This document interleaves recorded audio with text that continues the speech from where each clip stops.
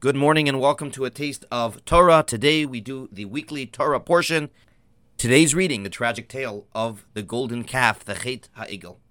And the reading begins setting the stage that Moshe receives the tablets from Hashem after spending 40 days and nights in true intimacy with Hashem. This was the time where God told him so much of the oral tradition that was going to be passed on for generations. That was told to Moshe during this moment of absolute spiritual intimacy with Hashem.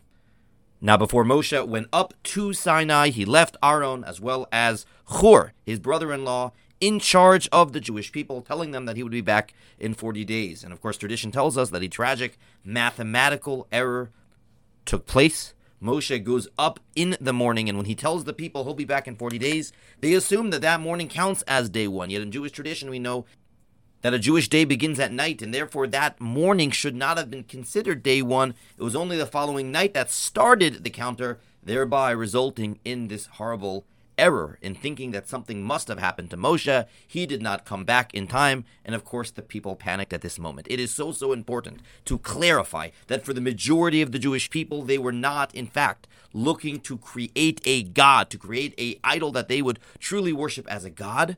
Rather, they were looking for a replacement for Moshe. Keep in mind, Moshe's role in taking them out of Egypt, Moshe's role in spreading out the staff and splitting the sea and all the plagues. Moshe was always there, front, left, and center. They are just months away from being slaves in Egypt. And without Moshe, panic sets in. And we know what happens. When people are afraid and they panic, they make stupid decisions, and that's exactly what happens over here.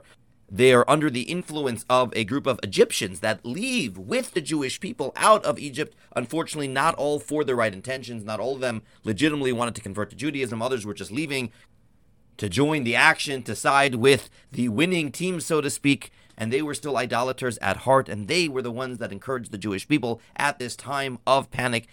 The Medrash says it was truly a perfect storm. Moshe is not there. The Erev Rav, this mixed multitude from Egypt, is encouraging them to build the golden calf, and the Satan himself helps create this panic by creating an image in the sky of Moshe's lifeless body. And all of this together contributed to the Jewish people making this disastrous decision. They come up to Aaron and they say, we want to build the golden calf. It is so important to clarify that according to the Medrash, the other person in charge, Hur, tried stopping the operation immediately. Unfortunately, the Jewish people would not have it.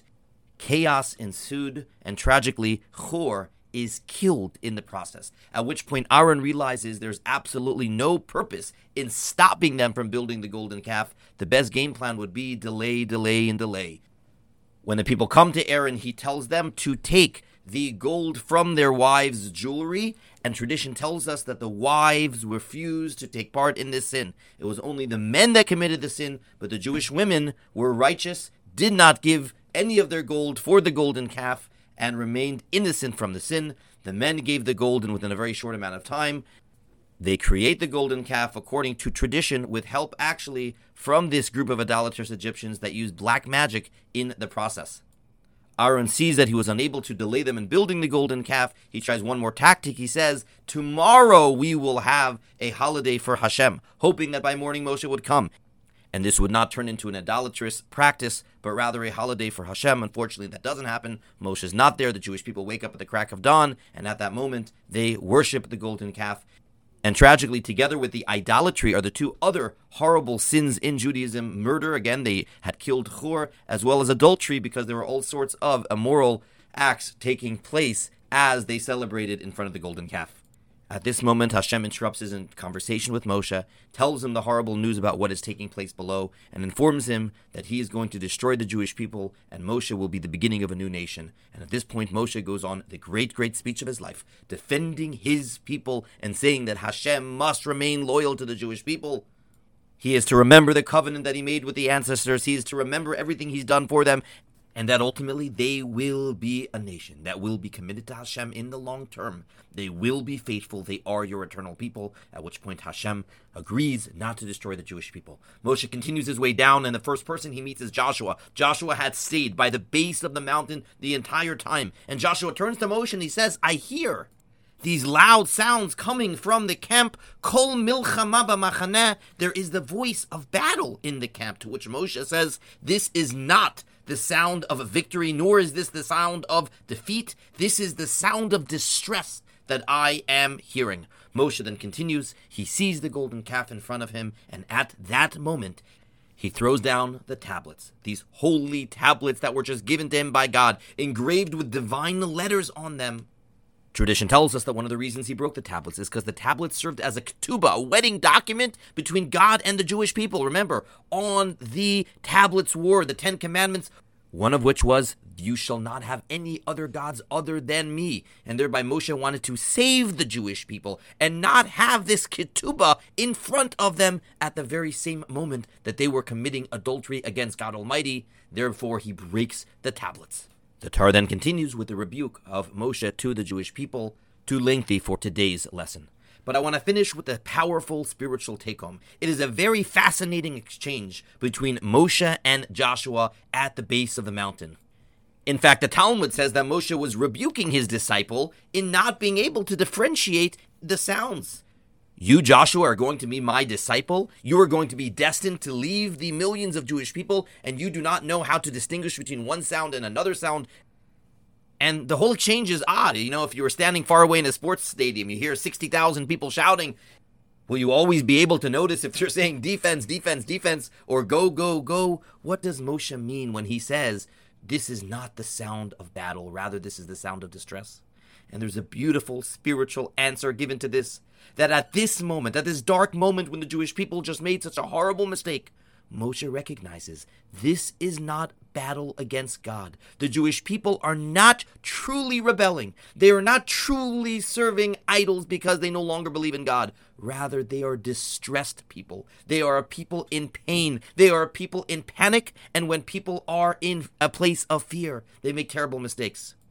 I'm hearing grief, not combat. These are people who believe that they are abandoned by their leader and they have fear and distress that overtake them. This is not rebelliousness as much as it is trauma. Therefore, Moshe is teaching this future leader to be able to be sensitive and to look past the external actions of a rebellious people and experience the inner pain that they have at that moment. Of course, they're doing the wrong thing, but the source of their behavior is not a rebellion against God. It is the result of emotional pain and agony. And even if it looks like right now they're laughing and dancing and enjoying all sorts of immoral acts, partying away, deep down, these are a people in pain. And I read this interpretation and it struck me so deep.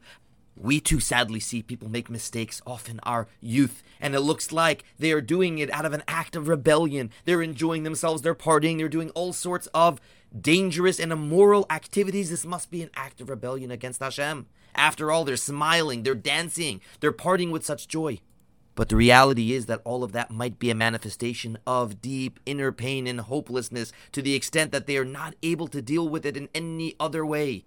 To be a leader, to be a parent, to be the teacher, you must be able to hear the sound, and only when you can see the true colors of pain in that person's soul can you help them discover their inner wholeness again. Have a great day.